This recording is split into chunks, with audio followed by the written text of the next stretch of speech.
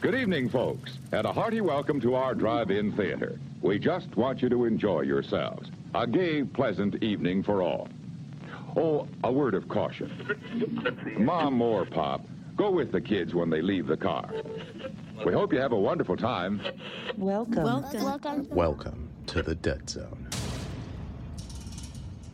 Welcome back, all you late-night weirdos. That's Danny over there. I'm Whitney, and this is the Dead Zone Screening Room. Hi. Hello. How are you? I'm great. How are you? I'm very good. Well, we're doing well. Yeah. That's nice. That's lovely. Why not? Why shouldn't we? We should all be doing well. Hopefully, fingers crossed. I hope you guys are doing well. And speaking of doing well, actually it has nothing to do with that, but I can't think of a segue. It's just not coming to me. No segue for you? No segue for me.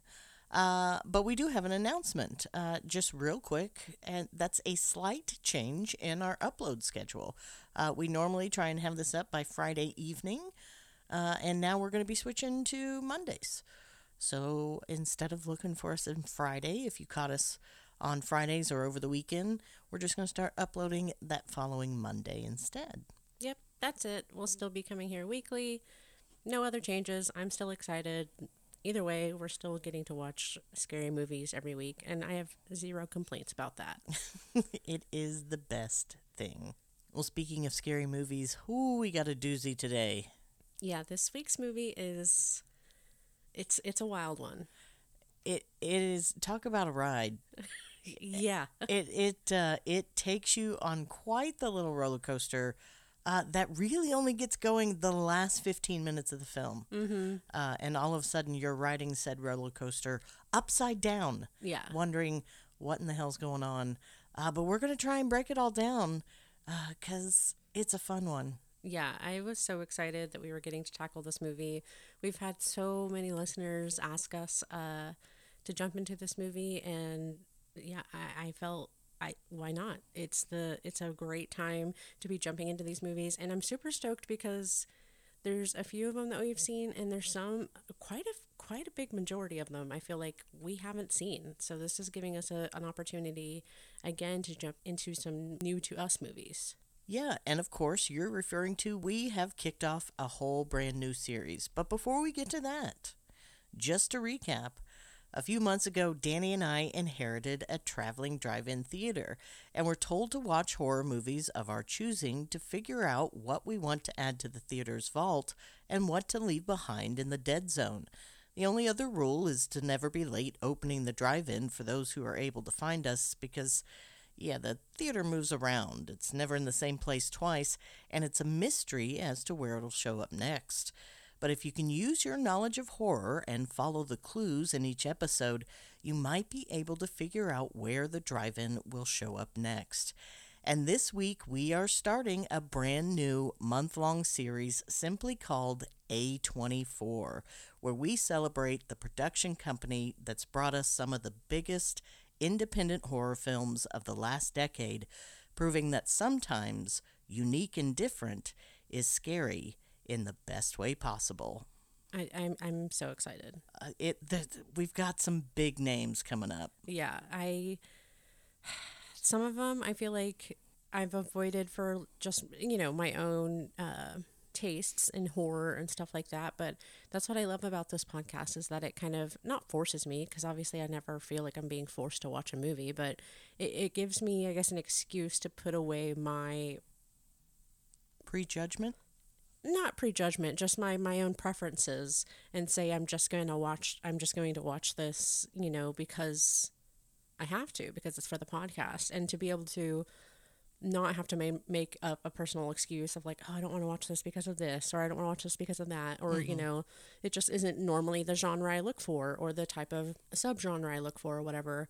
I don't have that excuse, and I'm so excited to get into those type of movies that any other time I would normally avoid just because it's not my jam. But I'm hoping we find some hidden gems. Yeah, absolutely, because I guess I was projecting my thoughts when I said prejudgment, because that's kind of what I do. In kind of the same vein that you're talking about, I look at some of these movies and I think, oh, that's a period piece, so I don't want to watch it. Yeah. So I've made a judgment that it's going to bore me or be a subject matter I'm not going to be interested in because of a certain genre. But I find, like you said, sometimes you end up finding these hidden gems just because you didn't give it a chance to begin with. So I'm hoping that happens for us. Yeah. Now, of course, this movie we have seen before. Yes. Obviously. I hope everybody has. I hope they have too, and if they haven't, man, there's a death in this movie that I think is one of the most shocking ones in cinema in quite some time. Yeah, I literally the first time watched it audibly out loud said, "Oh my God." And I feel like I think everyone did. yeah, it just still to this day, even though, watching it, knowing it's happening, it's still shocking. Yeah, so we definitely want to give you a spoiler warning with this one, because if this is the kind of movie that you can handle, if it's your kind of jam, I would definitely recommend watching it before we talk about, because I don't want to spoil that moment. It really is kind of the big payoff of this movie. It's really what hooks you very quickly. So if you haven't seen this one yet and you really think you want to, I would highly recommend checking it out before you listen to us talk about it. It really is worth it. Yeah, of course, as always, we have to give the warning that we're going to spoil it. And if it's not your jam, that's totally understandable. We're here to break everything down as always. But I think similar to, like The Sixth Sense and stuff like that, there really is like these shocking moments that I feel can't always be, portrayed well in audio form. So yeah, if you think you can get down with it, we definitely recommend watching it. We watched it on Amazon Prime. I think I saw it was on Apple TV. It wasn't anywhere streaming for free, basically, from what we saw. You had to rent it. But still, we definitely think it's worth a watch if you think you want to watch it beforehand. Now's your moment to pause, because we're about to break everything down. But either way, here's your spoiler warning, because it's about to get fucking crazy, guys. Oh, man. I don't know if y'all are ready for this jelly. It's going to get crazy. Yeah. So, spoilers are happening now. All right, well, let's get to the wiki. Hereditary is a 2018 American supernatural psychological horror drama written and directed by Ari Aster. This is his feature film directorial debut. It stars Toni Collette, Alex Wolff, Millie Shapiro, and Gabriel Byrne. Writer-director Ari Aster embarked on a career in the film industry while a student at the American Film Institute, where he scripted and directed 2 provocative short films, The Strange Thing About the Johnsons and Munchausen, bringing him under the radar of A24. Aster originally pitched Hereditary as a family tragedy, careful not to call it a horror film outright. A fan of domestic dramas, Aster incorporated themes of the genre into his script, envisioning a film rooted in family dynamics, trauma, and grief. He interpreted the films as 2 halves which are, quote, completely inextricable from each other. It begins as a family tragedy and then continues down that path, but gradually curdles into a full-bore nightmare, end quote. The film began shooting in February 2017, capturing exterior shots in and around Summit County, Utah. But in order to create the dollhouse aesthetic of the film, the majority of the interiors were built from scratch on a soundstage, allowing walls to be removed to shoot scenes at a much greater distance than a practical location would allow.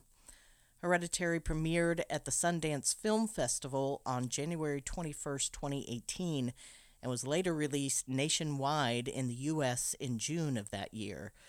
It would go on to gross almost $45 million in the United States and Canada, and would end up grossing over $80 million worldwide. And that's all against a production budget of a paltry, by movie standards, $10 million. Hereditary would finish fourth at the box office its opening weekend behind some huge franchise names, including Ocean's 8, Solo, A Star Wars Story, and Deadpool 2, marking it as the best ever opening for an A24 title. The film would continue its success throughout its box office run, and to date is still A24's highest grossing film worldwide. On Rotten Tomatoes, the film holds an approval rating of 89%, with an average rating of 8.3 out of 10. The website's critical consensus reads, quote, Hereditary uses its classic setup as the framework for a harrowing, uncommonly unsettling horror film whose cold touch lingers long beyond the closing credits, end quote. Writing for Rolling Stone, Peter Travers gave the film 3.5 out of 4 stars and called it the scariest movie of 2018, saying, quote, It's Colette giving the performance of her career, who takes us inside Annie's breakdown in flesh and spirit and shatters what's left of our nerves. Her tour de force bristles with provocations that for sure will keep you up at nights. But first you'll scream your bloody head off, end quote. But of course not everyone thought so highly of the film. Andrew Kendall of Stabroek News said, quote, The movie does terrify in moments, but its movement from humanistic horror to unusually supernatural in the last third feels unsatisfying. Audiences polled by CinemaScore gave the film an average grade of D+ on an A+ to F scale. Some publications noted the critics to audience discrepancy, comparing it to Drive, The Witch, and It Comes at Night, all of which were critically acclaimed, but failed to impress mainstream moviegoers. Well, taking that and jumping into the synopsis, it is very short and sweet. It says, when the matriarch of the Graham family passes away, her daughter and grandchildren begin to unravel cryptic and increasingly terrifying secrets about their ancestry, trying to outrun the sinister fate they have inherited. All right. Are you ready to get into this one? This is crazy. Yeah, there's a lot to unpack with this one. Yeah, I remember it was you and me and our friend Stacy. If you listen to our other podcast, Creepy Caffeine, and have heard some of our ghost investigations, Stacy, good friend of the pod. It always seems like when we hang out, we're either doing a ghost investigation or watching scary movies. Yeah. That's just kind of our thing. And it's the best. It is the best. That's why it's like, this is why you're my very best friend. It's good to have horror buddies. Yeah. We don't expect too much out of each other. Just patience, love, and mutual love of creepy things. That's all. I mean, it's a beautiful symbiotic thing, I think. Yeah. Who knew little kids in 4th grade would be friends forever, solely just to grow up and watch horror movies and go on ghost ventures together. I think that's great. And I appreciate being able to be the third wheel. You are not the third wheel. You are all up in it. We are all... When we are all together, there's too much laughing and tears. That's why half the time we don't actually get to finish the movies we start, unfortunately, because we just sit there and laugh. It is a good time. It is the best. And it's been far too long. It has. Sad days. But we digress. And this is not a sad day. It's not. We had watched this movie together, and I remember kind of all of our reactions to everything. And in the end, I think we all kind of had the same reaction as a lot of people, which is, what the hell did we just watch? Mm-hmm. This is one of those movies that really kind of has to sit with you, and you have to think about it and really put everything together. Yeah. And I think for some people, that's more than what they want out of a movie. Mm-hmm. And that's fine. If you just want to go in and watch the pretty pictures and see bloody stab, scary scream, run away, that's perfectly fine. I love those movies too. Yeah. But I also happen to enjoy these ones that really you kind of got to put some time and effort into it and think about it. So a lot of people had a lot of questions at the end of this. We're going to try and address it the best we can. We didn't write the thing, so we're no experts, but, we'll see what we can do to break it down. Yeah, why not? I remember whenever we watched it, even like afterwards going home, and I was like Googling, I was like, somebody please explain the ending to me. Somebody in the Googleverse, please explain what's happening here. I enjoyed it, but I have no idea what the fuck I just enjoyed, and that's a weird experience. So somebody please give me the deets. So now we're going to be that somebody for you. Hopefully. Probably not, but you know. It's the circle of life. That's how that works. All right, well, let's get to it. So we start off with an obituary. It's of Ellen Taper Lee. She was age 78, and she has passed away after a prolonged illness at her daughter Annie's house on April 3rd, 2018. She was the devoted mother of Annie and cherished grandmother of Peter and Charlie. We now cut to the view through the window where we can see a treehouse out in the backyard.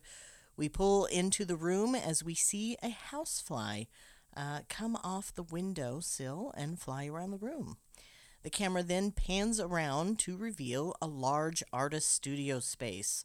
This particular artist creates detailed, realistic miniatures, and the camera now pushes in on her latest work in progress, and it is a family home. We push in tighter on one of the bedrooms where it seamlessly transitions to a live action set. It is amazing. It really is a really kick-ass transition, like you said. I love it. I love it so much. This whole intro is very interesting. I remember, again, the first time we were watching it, kind of like, I don't get it, because I didn't really think, going into it, it's not touted as any sort of like doll movie or anything like that. Right. So the fact that we're opening in on this kind of doll house seems very apropos for those type of movies, So I was a little bit confused, but once we realized that's just, her job and in their miniatures, then I began to like really appreciate it, because this becomes obviously a theme throughout the movie, because it's what she does for her job. They're incredible. They really are.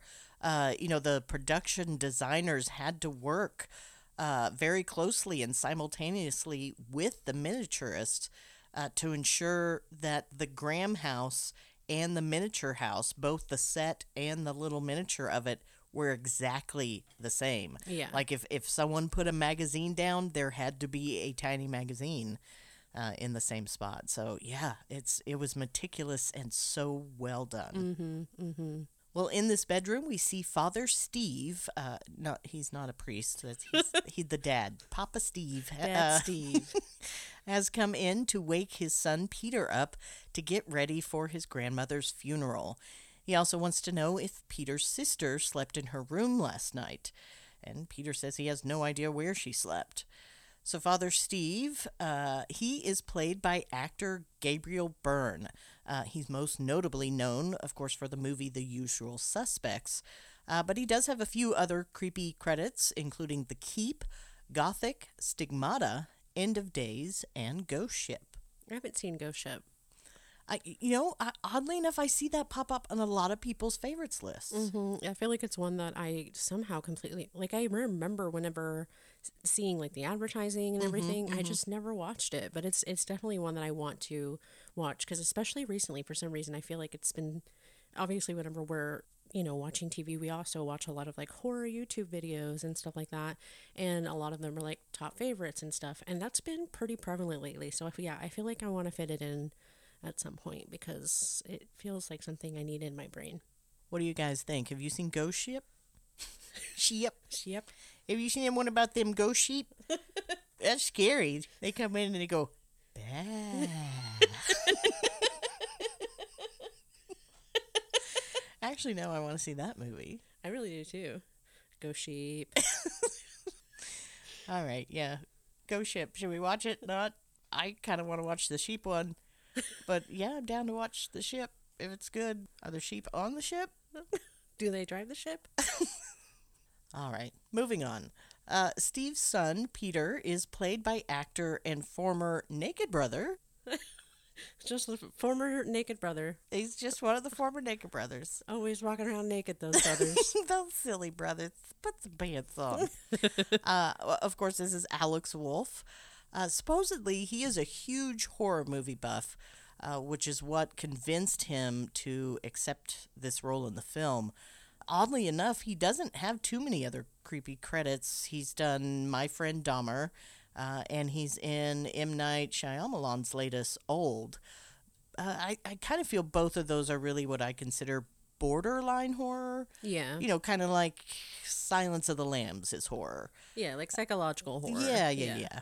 But also, Gabriel Byrne, who is playing his father, had played Alex Wolff's dad previously in the HBO TV show In Treatment back in 2008. They joked that every 7 years they're going to play father and son. Just catch up with each other. They call each other, it's about that time. I got a project. Another interesting note, Alex Wolff decided to go method for this film and insisted on being referred to as Peter during the entire production. It wasn't until after filming his very last scene that he symbolically turned around and introduced himself to the crew as Alex. That's very interesting. That's some dedication. Yeah. And it gets a little bit more intense, but we'll cross that bridge when we get to that scene. Okie dokie, I'm worried. Another little side note I wanted to slip in here, because already, if you've seen this, you might have picked up on the really eerie, unusual, but really effective musical score we have here. It's very, I guess, unnerving is the way I can describe it. So Ari Aster regularly listened to composer Colin Stetson, his earlier music while he was writing the script to Hereditary. So he already had him in mind when he was ready to hire someone to compose the film's score. So Aster's only direction to Stetson was to make it feel evil. So Stetson has said that he found inspiration for the score through the sounds of water and animals while walking around in pitch black night. Oh, that's terrifying. Yeah. But also, that totally nails the vibes. Because this soundtrack is just, it really is. It gives you, I don't know, it's not like super high intensity all the time, but it keeps you there. It keeps you on the edge of your seat the whole time. Yeah, it kind of gives you that little uneasy quiver under the back of your neck, you know, just kind of thing. Yeah, exactly. Well, next we see Dad Steve head outside to the tree house, and we also see that Mom Annie is already nervously waiting out in the car. Of course, Annie is played by the amazing Toni Collette, who puts in another outstanding performance. She's incredible. It's literally mind-blowing. I think I even, after rewatching it, I just had to gush to you because I was like, you know, I know that we went on and on about her performance in The Sixth Sense, but this one, I mean, it's just as good. It's just phenomenal. She nails the role of a desperate mother needing answers, needing to help their child, you know? And I think that's why it reminded me so much of that performance, because she definitely gives you that mother that's willing to do absolutely anything to keep her kids safe, but in the process, you know, can kind of lose sight of what's right in front of her, you know? And I think that she just, she just blows my mind. Yeah, you know, if you're a longtime listener of the pod, you know how we feel about Toni Collette around here. You know, we have stars in our eyes for her. She's just, yeah, she's amazing. But, you know, you're not alone in how you feel about this performance. In fact, a lot of people believe she outdid her performance from The Sixth Sense with this role and believe she got snubbed by the Academy for not getting a nomination for Best Actress here. Oh, I agree. Yeah. It's incredible. Well, of course, we've mentioned her creepy credits before, but, you know, I'll share them again. She, of course, was in The Sixth Sense that we've talked about. She was in the remake of Fright Night, Krampus, and Velvet Buzzsaw. With this movie, Toni had told her agent that she didn't want to do any more heavy, dark films and only wanted to do comedies. but she loved the Hereditary script so much she couldn't turn it down. In fact, both Tony and Gabriel Byrne believed in this project so much they each ended up becoming executive producers for the film. That's so awesome. It shows. I feel like that's something that I love about independent movies is you really kind of get to feel the fact that everybody was there for the passion of it, and everybody equally put in a lot of hard ass work to make it work, and it shows, and it just is so good. I'm just going to keep saying that, and you guys are going to get sick of it, but I don't care. Well, next we see Steve pop his head into the treehouse, and indeed his youngest daughter Charlie did sleep in the treehouse despite the fact it was freezing last night and she could have caught pneumonia. He tells her to hurry up because they're running late. So Charlie is played by Millie Shapiro. She doesn't have any other creepy credits as of yet. Her career is just getting started. But did you know she is a Broadway star and the recipient of a Tony Award? Oh, wow. I don't think I knew that. Yeah, Millie, along with 3 other actresses, portrayed the lead role of Matilda in 2013's Matilda the Musical on Broadway, and the young quartet, ranging in ages from 9 to 11, was selected to receive a special Tony honor for excellence in recognition of their performances. Oh, that's awesome. Is that not adorable? I love Matilda, so that's very cool. Yeah. Can you see Millie as Matilda? No, I that's what I think is so bizarre because I only see, I mean, I've seen her post Hereditary like on TikTok and stuff like that. But yeah, it's just I know her now. I can't imagine this like soft, sweet Matilda character, So that's really interesting. But good on her. That's amazing. Yeah, it's hard for those of us who only know her as Charlie. To see that softer side. That isn't so terrifying. We'll cut to Grandma's funeral where Annie gets up to make the eulogy. She remarks how heartening it is to see so many strangers there, all to celebrate her mother's life. She says how her mother was a very secretive and private woman with private rituals and private friends, but she could also be very sweet, warm, and loving. During the eulogy, we see, thanks to an open casket, that Grandma is wearing a gold pendant necklace with a very odd design. We also can see that Annie is wearing the same necklace. Charlie goes up to pay her respects, and when she notices the necklace, she looks up at some dude with bleached hair, a bad spray tan, and veneered teeth, and he just grins real wide at her. Why is that just so creepy? I don't know. I don't enjoy it. I'll tell you that much. Grinning should be outlawed. We should all just frown, I can't imagine. There is no appropriate time just to grin. Nobody normal just grins. It just is unnatural. It's creepy. Don't grin, people. We're outlawing grinning. From here on out, no more grinning. You hear that, guys? It's full on smile or nothing. We don't half-ass things around here. We are all in. We want to see that cutie little smile or get the hell out. Actually, you can stay. I mean, if you want to frown or resting bitch face, we're fine with that too. But don't make it creepy. That's all I'm saying. Yeah, we don't need the creepy grins. Yeah, I will kick your ass out. Take those home with you.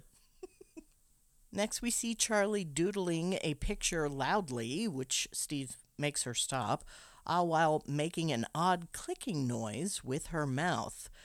We come to learn that this is Charlie's tic, just this repetitive noise that she makes throughout the movie. Similar to The Conjuring, how they made clapping creepy, this one easily made this weird tongue clicking noise terrifying. Yeah, also The Grudge. The Grudge had that.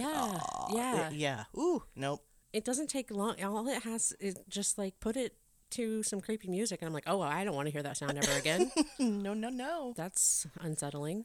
Well, all this is to say that you very quickly get the sense that there is something different about Charlie. We then cut to Charlie eating a chocolate bar, and Steve comes to verify that there are no nuts in it, because Annie tells him they don't have the EpiPen. In other words, we're supposed to know that Charlie is very allergic to nuts.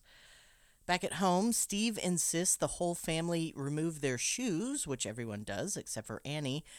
She's not dealing well with the loss of her mother and isn't sure if she should be sadder. Steve tells her she should feel how she feels and the grief will come in time.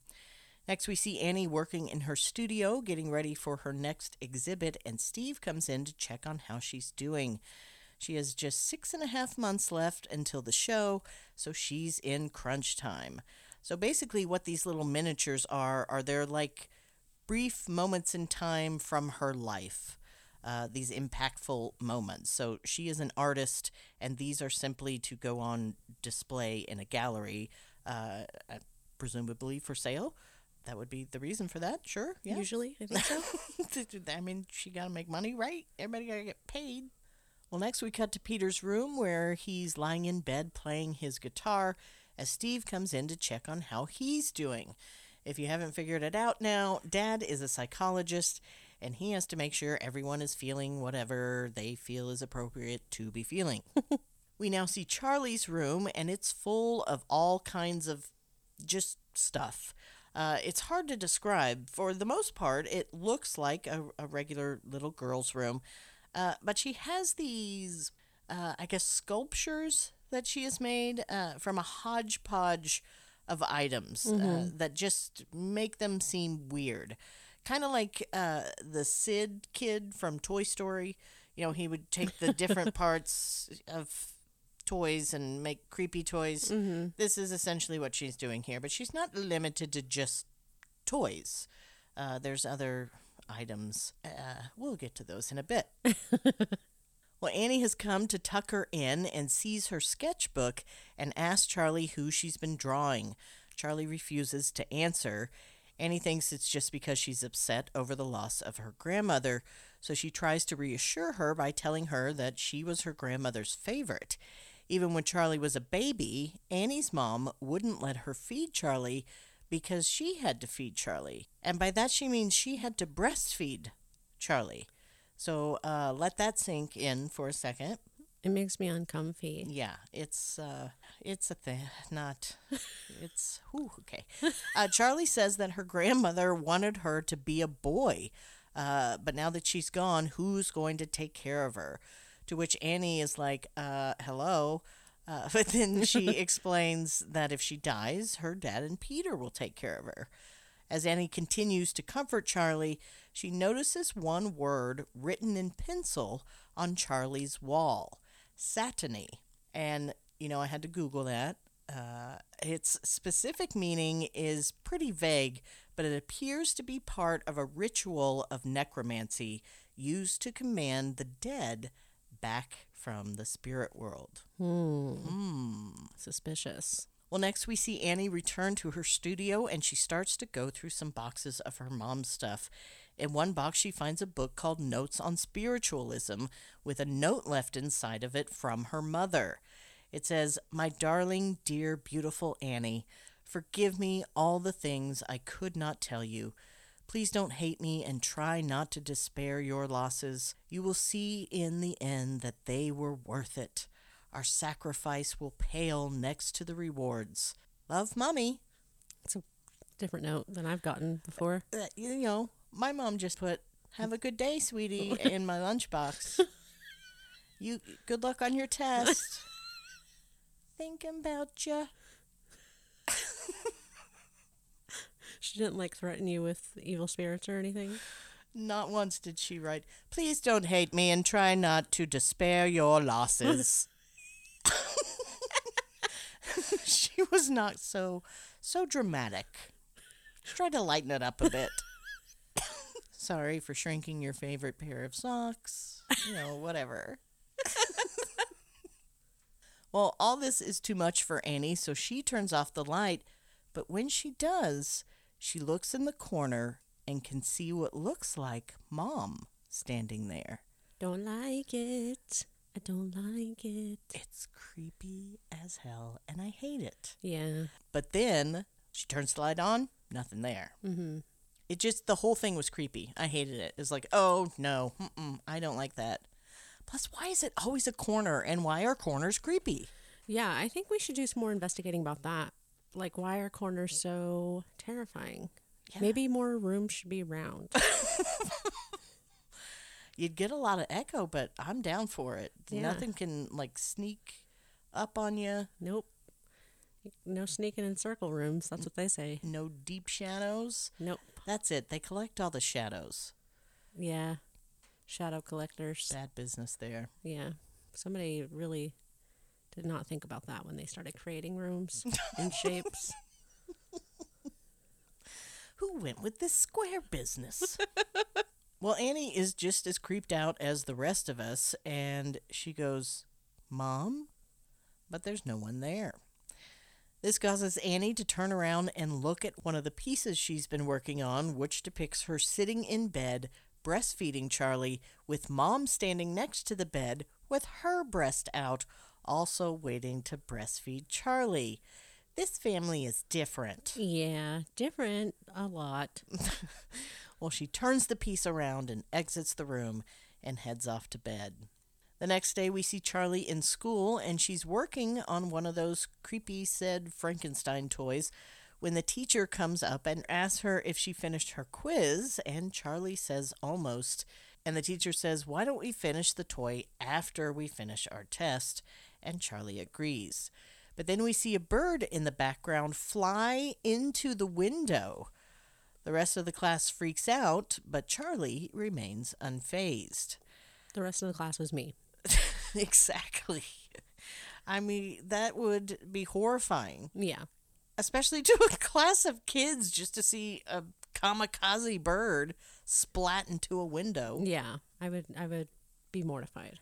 Next, we switch to Peter in class, and we hear a teacher giving a lecture, and we can also see the words "escaping fate" are on the chalkboard. This is a reference to John Carpenter's original Halloween, where the same thing is being discussed when we see Lori in class before she notices Michael outside of the school. Oh, that's cool. I love when current horror gives very subtle nods to what came before. Mm-hmm. I do too.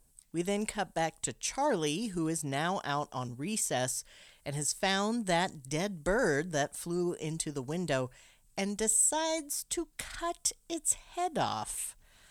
Not cool, Charlie. Not cool. Not very cool at all. So, I don't suppose anyone needs to ask whether she has people playing with her. She's a bit of a loner. She then puts the bird head in her pocket and turns around to notice a woman across the street staring at her, who then smiles and waves. Hello. Nope, don't like it. Well, next we are back to Annie, who is in her studio working, and we hear Steve come home. She goes downstairs to greet him, but she's distracted by the open door to her mother's old room. She goes to look inside, and we can see what appears to be a triangle burned onto the wooden floor. But apparently this is normal, so Annie just shuts the door and goes downstairs. She asks if Steve had opened the door, which he replies no, so he goes upstairs and locks it so it doesn't get opened anymore. Peter comes in and hands the phone to Steve and tells him it's someone from the cemetery calling. Steve takes the call, and turns out someone has desecrated Grandma's grave, even though she's only been buried a week. He gets off the phone, and Annie has come in, but he just tells her it had something to do with billing. Of course, he can't bring himself to explain that. Her mother's grave has been desecrated. So she just accepts that explanation and says she's going out to a movie. But then we see Annie hasn't actually gone to a movie. She's really secretly attending a support group for people who have lost loved ones. She explains that she's been to groups like this before, and she's decided to give it a try again now that her mother has passed away. She said she loved her mother, but they were estranged, so the loss wasn't that hard on her. And she also recognizes that her mother had a hard life, and she suffered from DID, which is dissociative identity disorder, and in her later years had suffered from dementia. Her father died when she was a baby, claiming he had schizophrenic depression and starved himself to death. And then her brother committed suicide at the age of 16 because he was also schizophrenic and believed that their mother was putting people inside of him. So she's had a rough life. Annie's been going through it, and she needs a little support. So she goes on to explain how her mother moved into their house before going into hospice care, even though they weren't even speaking at the time.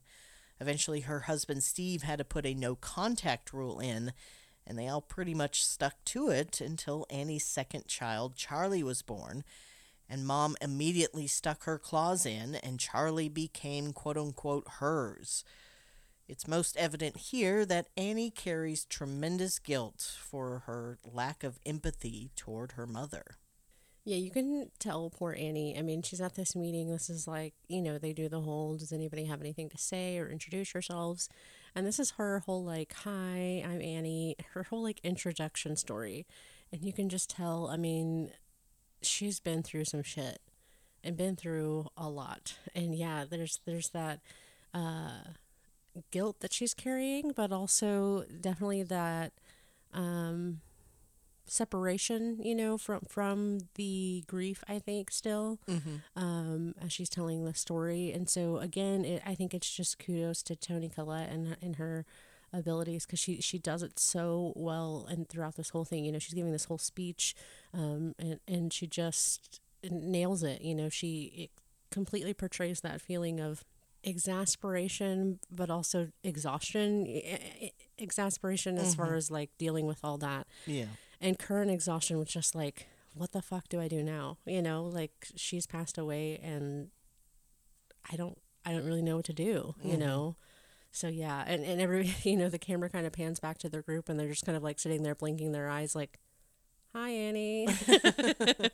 It's a really good, I like that this is how we're introduced to her past, that it's done in such an short and easy manner, because this movie can be kind of a slow burn in a lot of places. And I feel like if we would have had to take time to explore that past, to understand how we got to where we are today in the movie, I feel like that could have lost a little bit. But I like the fact that we were just kind of thrown into it and given that story right off the bat too. Right. Yeah. We need to understand this character has been through long-term suffering. So when things get worse, it seems so much worse. Yeah. And it definitely explains kind of the loss of sanity as the movie goes on. Well, next we are back at the house, and Peter is in his room smoking the devil's lettuce. Uh-oh. He gets a text message telling him there's a huge party that night and that he should bring his dick. Bring your dick. I mean, I didn't know that was an option for the boys. I thought that went everywhere. Well, last week it was, bring your own goat party. This one's a bring your own dick party. So or not. It's optional. I like that they give you that option. Sometimes you just don't want to carry it around. Yeah. I'm assuming. Absolutely. So, well, next we see Charlie in her bedroom making her clicking noises and working on her Frankenstein toys that she's going to glue the head of the bird on that she gathered earlier, when a strange light starts reflecting around the room, drawing her attention to her bedroom window, which she goes over to look out of. Downstairs, we see that Annie is preparing dinner, and she gets an email which she checks, and it's the gallery asking about the progress on the work she's doing and if they can get some pictures of what she's done so far. We now get back to Charlie, who's now outside and walking with that damn bird head. Where she's going, we have no idea. We then cut back to Annie, who's back in her studio working on another piece. This one appears to be a scene of the art gallery where she will be displaying all of her pieces. So it's a very Inception moment. She's going to have a gallery within a miniature gallery that's in the bigger gallery. It's a lot. it is. It kind of hurts to think about it. Well, Peter comes in and asks if it's okay if he borrows one of the cars so he can go to that party. Annie asks if they'll be drinking, which of course he says no. And then she asks if he's going to take his sister. Exactly what every teenage boy wants to do is take their younger, weird little sister to a high school party. We now cut back to Charlie, who's still walking around outside and now sees some old woman sitting in the woods behind their house, surrounded by fire. And then Annie comes running outside and gets Charlie scolding her, saying, "What are you thinking coming outside with no shoes on?" No mention of said woman with fire, so I have no idea if this was an apparition of Charlie's or if Annie just didn't notice. I don't know how you miss a woman surrounded by fire. Either way, it's like not something I want to see when I, am walking out in my backyard. Probably not. It's private property. Please just take your fire and go. Take your ring of fire somewhere else, please. Well, Charlie is upset by Annie's scolding and says that she just wants Grandma. Well, this pisses Annie off, and now she insists that Charlie go to the party with Peter because that's what we should do with socially awkward children, is force them into situations that will make them more uncomfortable. Fun. Yay, teenage years. Next, we see Peter driving Charlie to the party. Charlie is in the back seat making her clicking noises, neither one of them speaking to each other. So, interesting side note here, Alex Wolff, of course, who plays Peter, and Millie Shapiro, who plays Charlie, both attended professional children's school and already knew each other prior to filming. But in order to capture the strained and complicated relationship between the characters, Ari Aster requested that Alex and Millie go out to eat a few times together in character, during which time they would sit for up to 3 hours in silence while Millie wouldn't speak and Alex would repeatedly try to get her to talk. They also had to go out in character and buy Millie a sweatshirt, and Alex had to figure out what kind of sweatshirt she wanted without her telling him what kind of sweatshirt she wanted. That's so wild. Yeah, it just kind of those things that you go through just to really feel what that is like, and he can understand the frustration of it, and her as well, not being able to fully communicate your needs. Yeah. So yeah, that's a really interesting exercise. And I suppose there would be a little extra dynamic to it by doing that out in public. Oh, for sure, yeah. It's one thing to do it as your job in front of, other cast and crew. That's what you're used to. So yeah, just to be very vulnerable out in public to do that. Mm-hmm. That would be... That makes me nervous. I don't want to do it. I have severe stage fright, so just doing stuff like that just makes my heart flutter. I'm very sweaty thinking about it. Well, back to their trip to the party, they pass a telephone pole that we stop and look at for a little longer than necessary. So that means the director is trying to tell you to notice something here. And if you look very closely, there is a symbol carved into the telephone pole, and it just so happens to be the same symbol on the necklaces worn by Annie and her mother. That's weird. Suspicious. Well, the kids arrive at the party, and we know it's a party because there are many teenage children's, lots of drinking, and very loud musics. So many musics, so many teenagers. It's just...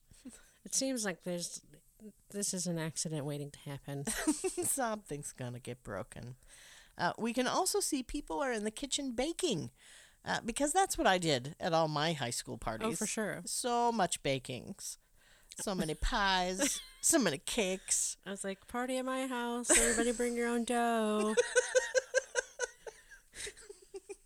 But then I sent that text to Peter and I was like, bring that dick. You know what I mean? I knew what I was in for. The goats came in later, I assume. Oh, for sure. All right. We all had to bake the curse cake together. That's right. You got to get the eyeballs in. Well, next we see Peter find the girl he has a crush on, and asks if she wants to smoke because he has some killer weed, dude. Is that a weed? Well, Peter asks Charlie to stay put, but she doesn't want to. But he sees they're giving out that cake they were baking. Again, weird. And tells Charlie, look, they're giving out free cake. Better go get you some before they run out. And he takes off to go smoke some Maui Wowie.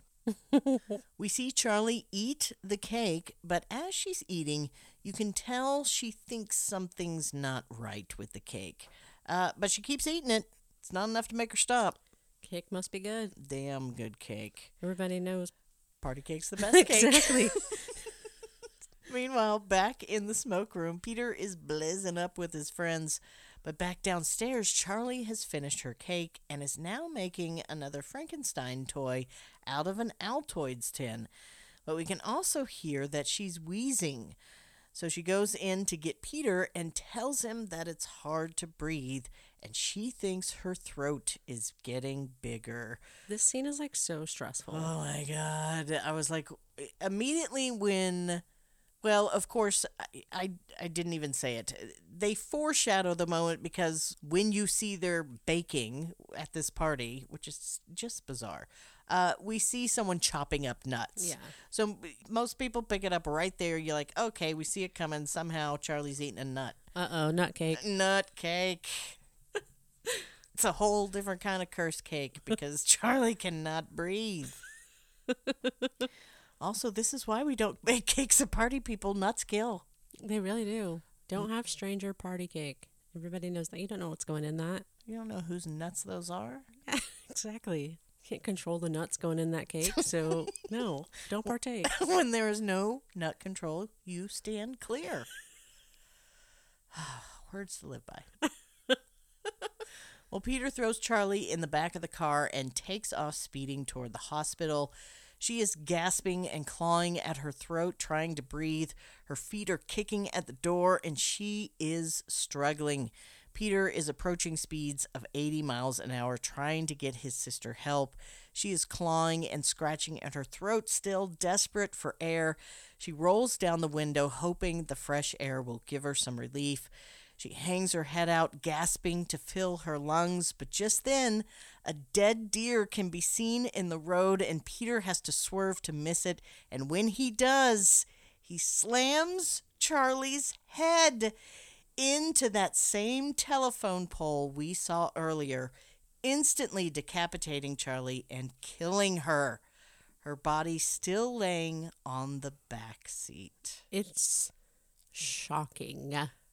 The car comes to a screeching halt as we all sit motionless in stunned silence with Peter for a whole minute and 21 seconds. I mean, nobody moves. Peter is in shock. The audience is in shock. It is one of the biggest what the fuck moments, probably in movie history. Yeah, I'm actually so glad that they took that pause because I needed that pause too. Well, Peter cannot bring himself to even look in the back seat, so he just resolves himself to drive home, which he does. He pulls into the drive and simply goes inside and goes to bed, leaving Charlie's dead body in the car. The next morning, we see Peter is awake, but simply just lying in bed. We continue holding the shot of just his expressionless face as, from off in the distance, we can hear Annie downstairs tell Steve that she's going out to get some supplies and will be back in about 20 minutes. At this point, the audience is just going, oh my God, oh my God, yes. Oh my God. We hear her open the car door and immediately react with a gut-wrenching scream when she discovers Charlie's body in the back seat. As she continues screaming, we cut to a shot of Charlie's decapitated, bloodied head covered in flies on the side of the road. It's kind of a shocking moment because it like flashes in there out of nowhere. You're like, oh my God. Yeah. And it is realistic. Mad props to the props. It's incredible. Mad props to the props. Well, let's back up and talk a little bit about what has happened here. This was such a shocking moment. I remember all three of us, you, Stacy, and I, just like you said, we're just like, oh my God, and just could not believe what we just saw. And I think that's a lot of people's reaction because Hereditary's advertising campaign, it was really meant kind of like smoke and mirrors. It was specifically to keep this death a secret from the viewers. Yeah. Notably by showing Millie Shapiro prominently in the trailer, even though Charlie is alive for only 1/4 of the film. This deliberately misled everyone to believe that she was the star of this movie and that this was going to be about her throughout the whole film, which I guess in a way it still kind of is. But just for her death to come so quickly at the beginning, it's really similar to Psycho, where Janet Leigh was made to look like the star of the film, only to be murdered a third of the way through it. This moment was also Millie's most memorable moment from filming because she got to do her own stunt here. She was tethered to the car going 30 miles an hour while she was hanging out of it. She said it felt like she was on a roller coaster. Oh, that's fun. Except that first hill is a doozy. Well, Steve Newburn and his special effects team also built an animatronic puppet of Charlie for her decapitation by the telephone pole. This scene led to the makeup team's biggest challenge on the show. Originally, the car Charlie rode in was meant to be mounted on a track that would lead it and the animatronic puppet into the telephone pole. But changes meant that the effect had to be performed by a fully operational vehicle driving at 60 miles an hour. For the gag, a collapsible inner skull was built into the puppet. This skull was meant to mirror the damage created on another Charlie. That's the head we see as the aftermath of the accident. Tests were carried out in the makeup shop using a baseball bat to simulate the telephone pole's impact. Even without the planned track guiding the car, the effect went off perfectly. However, they only ended up using a few frames of the stunt because it ended up looking too disturbing. Oh, wow.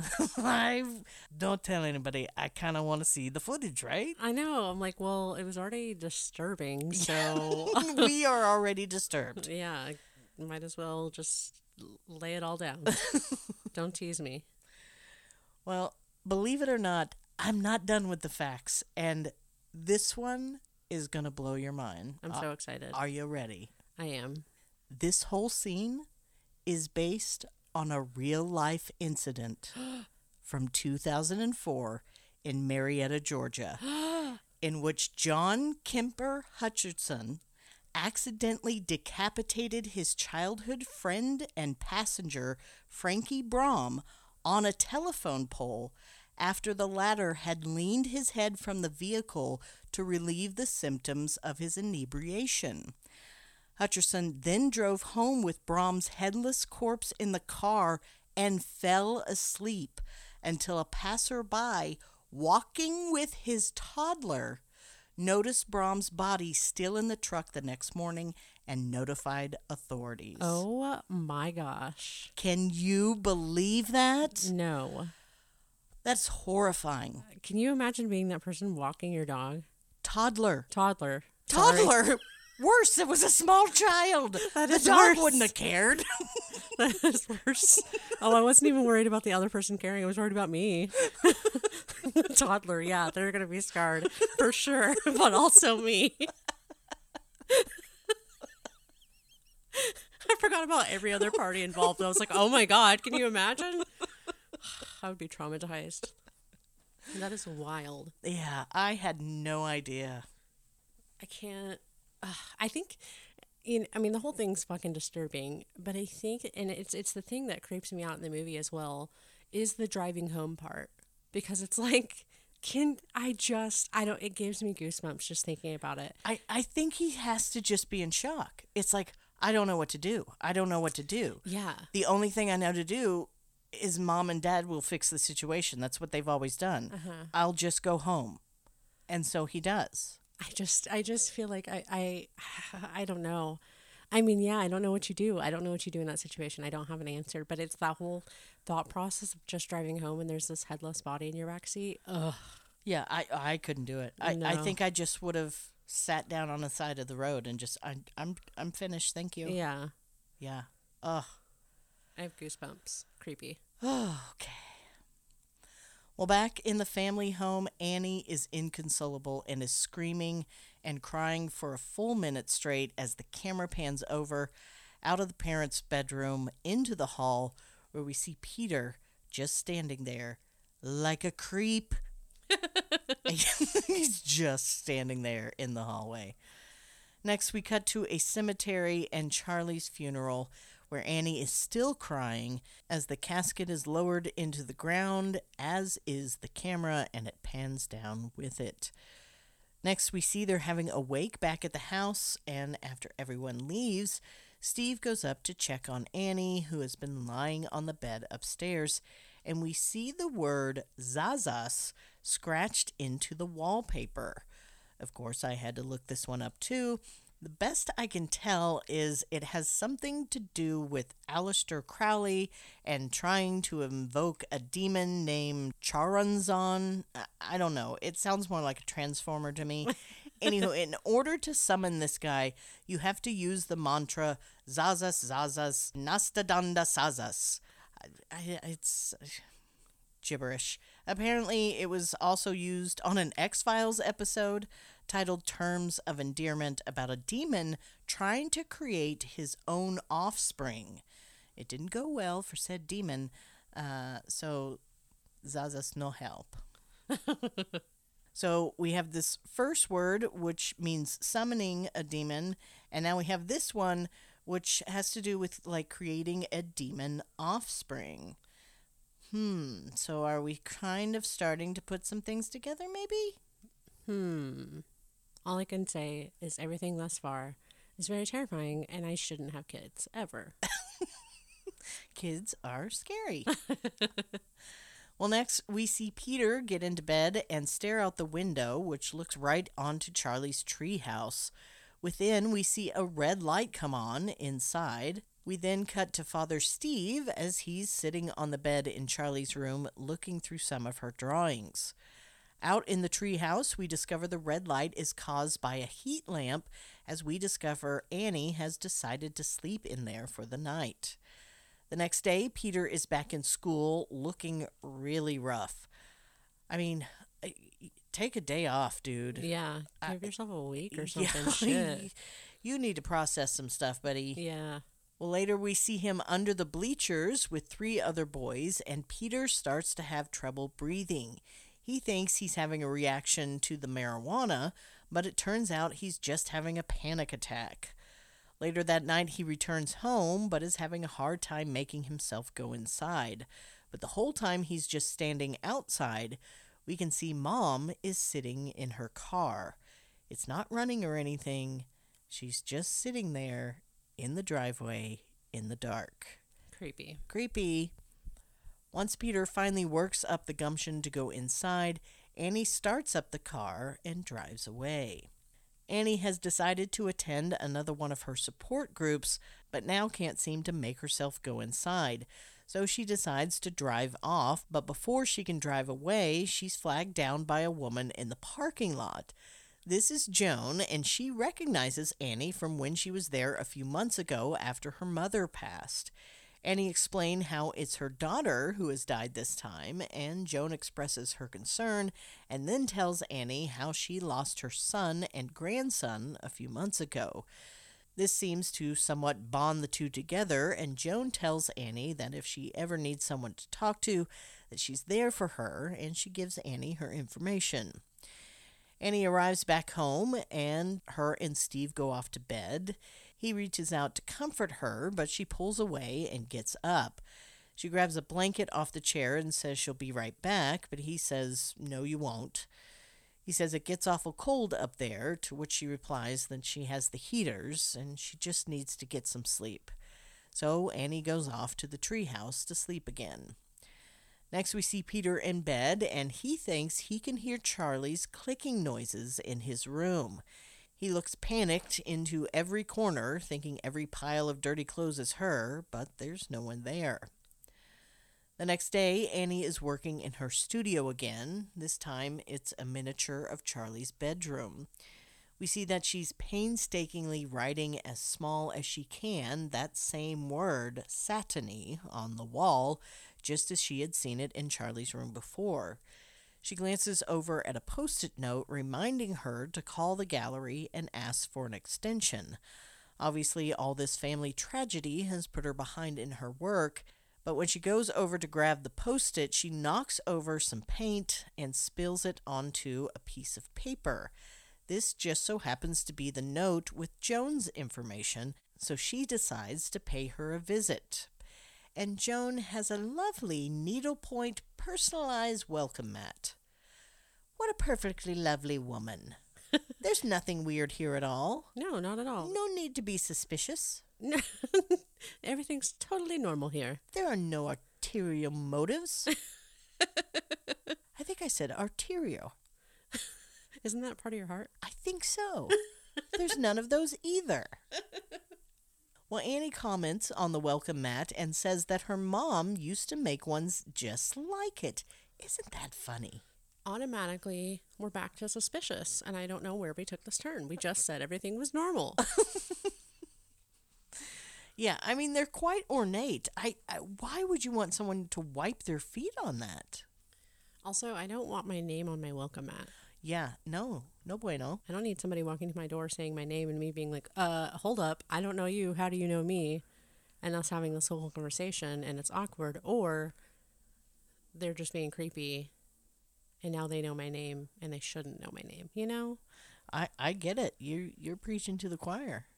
I'm just saying there's a lot of variables, and I think it's better say, sorry, put somebody else's name, you know? Do I look like a Frank? No, but I'm going to put Frank on my doormat. I mean, go big, go Mad Dog. Killer. Oh, yeah. Yeah. Fuck off. How about that? That's I'd like that one, please. In blue. In blue, please. Well, Annie relives for Joan how she discovered Charlie's body, and it's heartbreaking, and Toni Collette is amazing. We see that Annie is now taking prescription medication to help cope and takes it with a swig of the tea Joan has given her. Joan looks very interested in watching Annie take her medicine, but Annie just swallows it down, but then grimaces and brings her fingers to her lips, pulling out a piece of loose tea. But then, Joan kind of gives that look again like, okay, good. So it's like, what was in that tea? Yeah, for sure. Joan then asks how Annie's relationship with Peter is. Annie goes into another story about how she sleepwalks at night. She hasn't done it in a couple of years, but one night she woke up to find both Peter and Charlie covered in paint thinner. She was also covered in paint thinner and was standing in front of them holding a box of matches and an empty can of paint thinner. Annie actually woke herself up striking the match, which was also when Peter woke up and he started screaming. She tried to explain that it was just an episode of sleepwalking, and she absolutely had no intention of hurting either of them, but he could not be convinced otherwise that she was not trying to harm them. So there's some trust issues there. Well, it sounds terrifying. I mean, I know that's, she's sleepwalking. That was the sleepwalking episode. But, yeah, that would be fucking scary to wake up to. That would be fucking scary to sleepwalk and do, too, as well. Yeah. Especially if you're trying to convince someone that you're not trying to hurt them. Yeah, for sure. Well, back at the family home, Steve comes in to check on Annie, who's working in her studio again, and she is making a miniature of the accident scene. With a tiny little decapitated head and everything. Steve asks, "You're not going to let Peter see that, are you?" To which Annie answers, "What's wrong with it? It's not about him. It's a completely neutral view of the accident." Everyone deals with grief in their own way.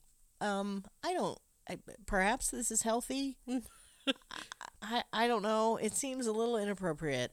At least it's too soon. Yeah, it feels like something I don't want to relive and stare at every day. Yeah, doesn't seem like a good time. Well, down at dinner, everything is awkward. Peter asks Annie if she has something on her mind that she wants to say. Annie tells him, "Why would I want to say anything? So you can sneer at me?" Well, this is fighting words to a teenager, and that's what happens, a fight. But mostly it's just Annie blowing up at Peter, telling him how she can't stand when his face is on his face. She says she's sorry his sister is dead and that he's sad about it, and she knows it was an accident and wishes she could change the fact that he was the one that killed her, but she can't. And what a waste her death was, if at least it could have brought them closer together. But Peter has never said he was sorry or taken any responsibility, and now everything just fucking sucks. Of course, I'm paraphrasing, and Toni Collette does this scene way better than anything I could come close to. But yeah, it's pretty powerful. Yeah, this scene is we watched it all together, and then whenever we watched it for this episode, I was sitting there and watching it, and I literally just found myself just sitting back in awe of this scene, in her speech and in the way she delivered it. It was just so well done, and I think this was the scene that I was just like, damn, she did it again. She fucking did it again. She just nails it every time. And this scene in particular, we really kind of begin to see the breakdown of the family. Through the words exchanged and obvious and stuff like that. But I think we also kind of get to peek into how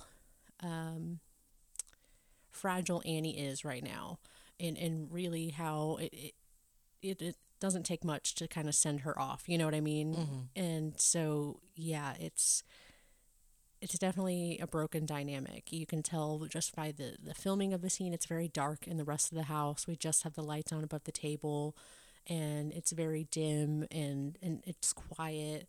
It's just, it really portrays this kind of haunting family scene where you can see that they're no longer a whole family.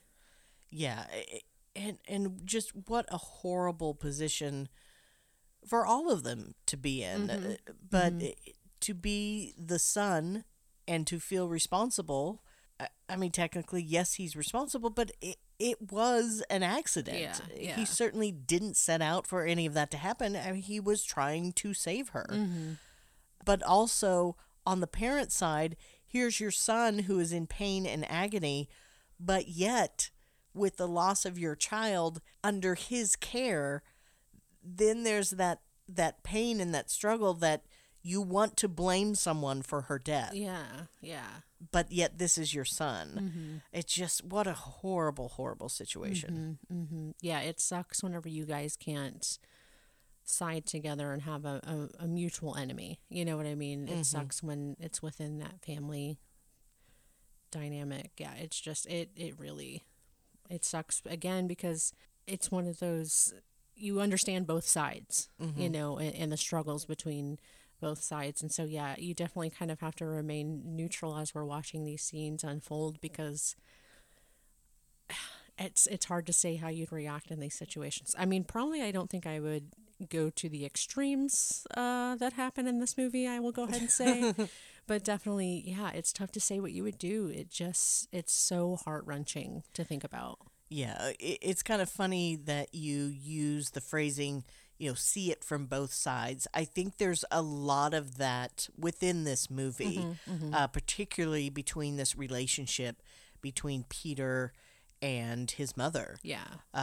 You know, being able to see each other's story from the other side, to see what they're going through.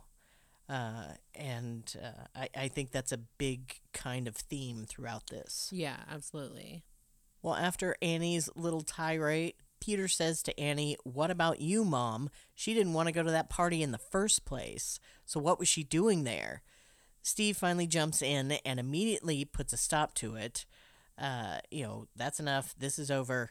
But Annie gets up and leaves the table. The next day, we see Annie has gone to the store to get more supplies and just so happens to run into Joan again, who is loading things in the back of her car. She tells Annie she's had a life-changing experience where she met a psychic medium and attended a seance. Annie thinks it's all a bunch of crap, but then Joan explains how the medium came to her apartment and contacted her dead grandson. She swears it was real and really wants Annie to come over and experience it for herself. Back at Joan's apartment, her and Annie sit at a table and Joan lights a candle. She puts her hand on an overturned glass and asks Annie to do the same. Joan calls out for her grandson and asks him to move the glass. Annie starts to get nervous and can almost sense someone else is in the room. Joan continues to ask her grandson to move the glass until he finally does. This, of course, freaks Annie out, and she demands to know how Joan did it. Annie checks under the table, but nothing is there. The glass now starts to move on its own, and something flips Annie's hair, making her jump and scream. Joan then pulls out a chalkboard and asks her grandson to write something for them. We then see the chalk on the board start to move on its own and spell out, "I love you, Grandma." So for this scene, Ari Aster wanted any effect that could be done practically to be done that way instead of in post-production. A man after my own heart. And so to make the chalkboard write on itself, the special effects team inserted a magnet into the chalk and then used another magnet on the other side of the chalkboard to make the chalk move. That's really cool. It seems so simple. It does, but I love the fact that they took the extra step to do that. Absolutely. Well, all of this is just too much for Annie, and she asks if they can stop. Annie really wants to leave, so Joan tells her it's fine if she wants to leave. She had the same reaction the first time she did it. But before she goes, Joan wants to give her some supplies and the ability to do this freaky crap on her own. So she gives her a candle and a piece of paper because, those are things you don't have at home. And tells her you're going to have to use something that belongs to Charlie, something that was personal to her. Then you're going to read these words, every syllable out loud, and gives her this little pamphlet thing. And remember, in order for it to work, everyone needs to be in the house. Your son, everyone. It's very important. Something tells me there's something else going on here. Mm-hmm. Well, we see Annie driving home crying when all of a sudden she hears one of Charlie's clicking noises come from the back seat. It scares the hell out of her and me. I mean, that one got me. It was very loud.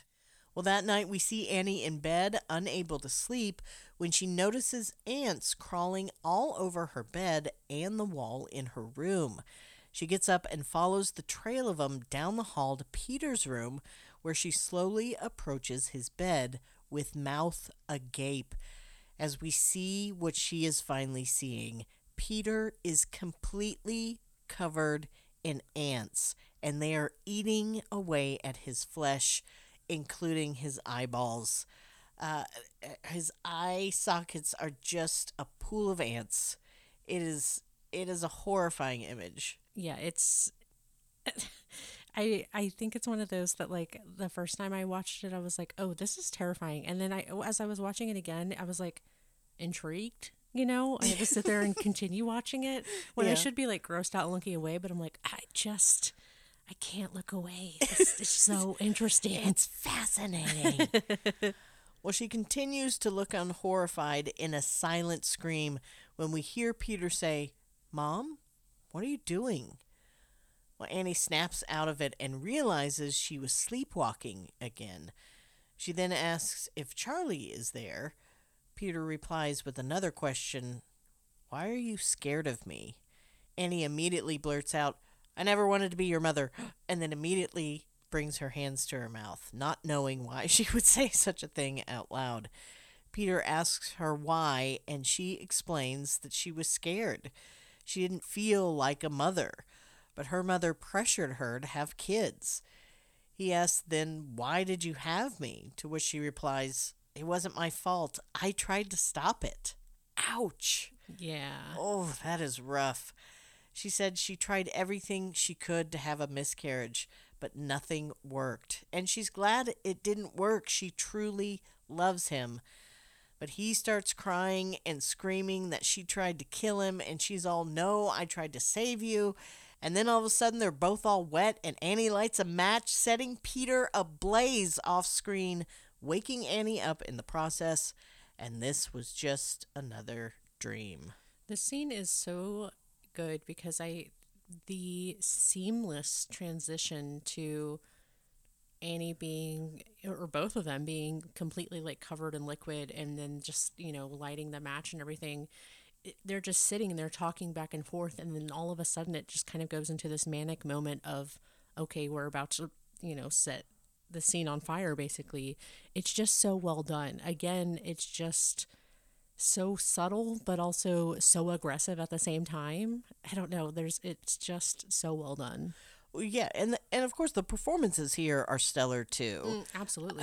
Tony and Alex did a phenomenal job. I am not an actress by any means, so I am certainly not giving you anywhere near the emotion that was involved here. I mean, there are tears and it's shouting, and obviously this is a very painful conversation for both of them, Mm-hmm. and it feels very raw and real, and just so heartbreaking to hear these words coming from a mother, but realizing it's such a truthful and honest moment. Yeah.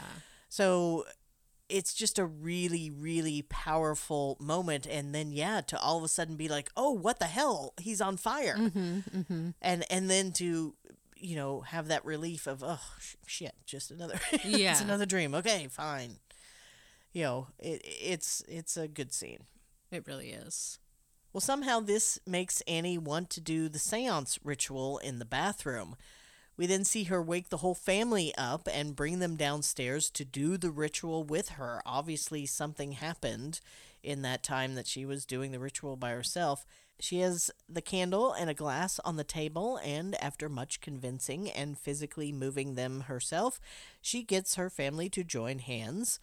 The room goes quiet, and Annie asks if Charlie is with them.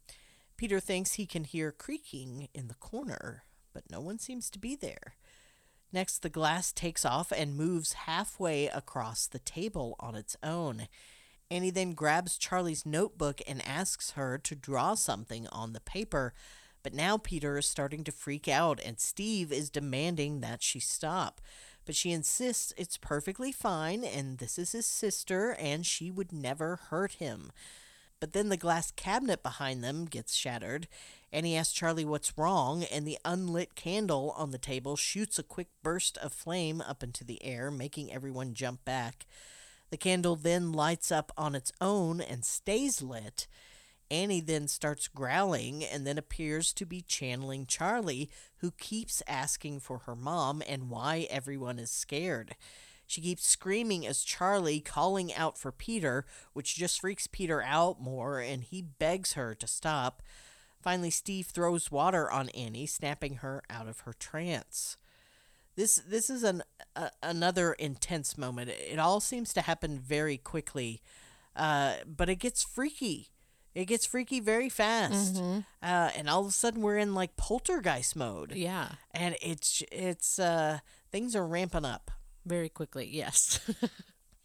Well, we see some more shots of Annie's miniatures upstairs, and then we see the words Liftoch Pandemonium scratched into another wall. Pandemonium is, of course, a word we all recognize, meaning like chaos. However, the word originates with Milton's Paradise Lost as the place that Lucifer creates for those who fall from grace with him. And Liftoch, on its own, appears to be Hebrew, meaning to open or unlock. So basically, this means open up for the demons. No, thank you. Door closed. No, I keep locked. No one here. Do you see welcome mat with name? No. Leave, please. Thank you. No soliciting. I don't need magazine. I already have Hell Weekly. Thank you. Goodbye.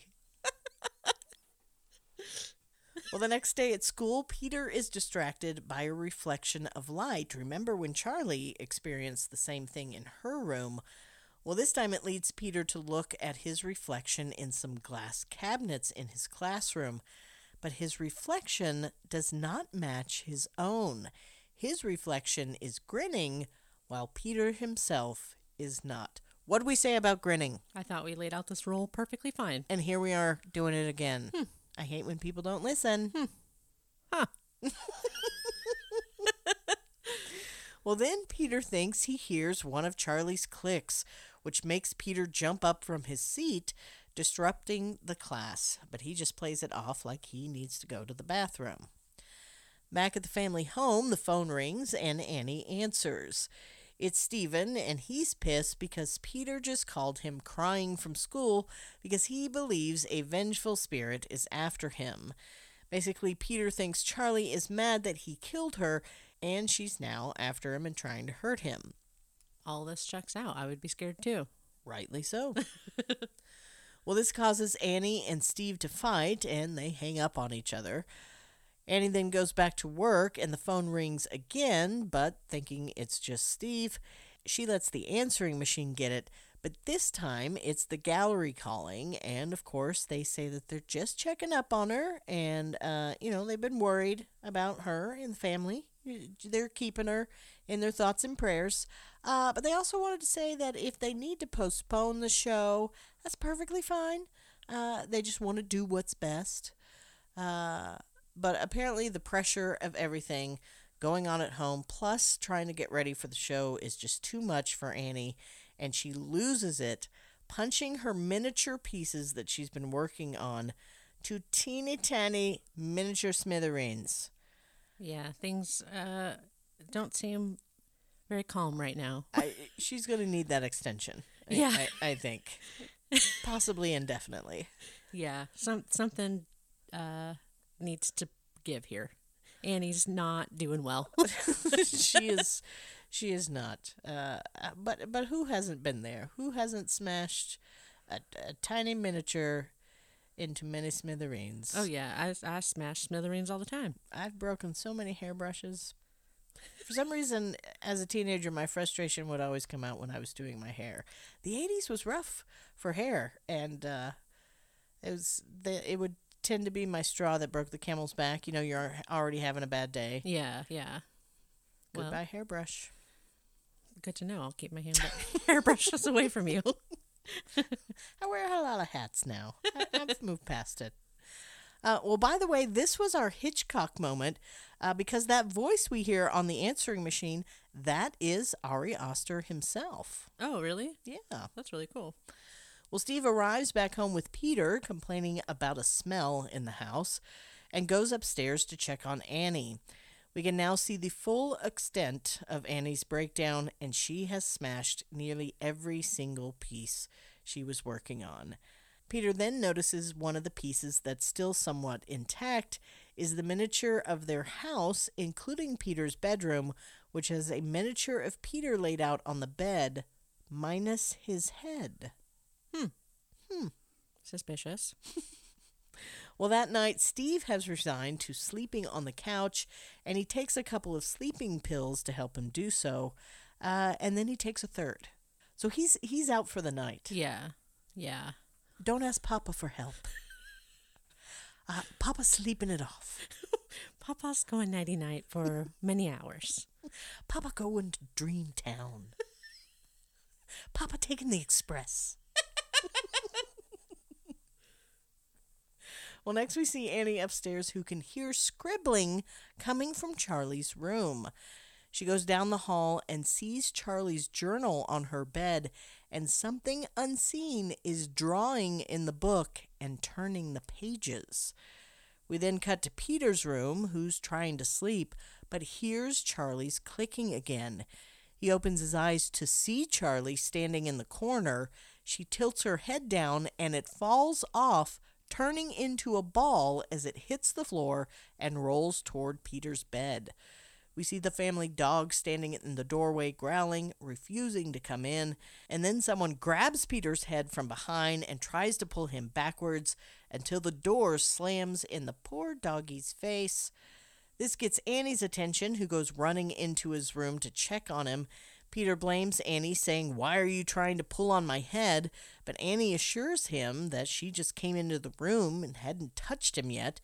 Peter says he saw Charlie in the corner and she wants to know where he saw her.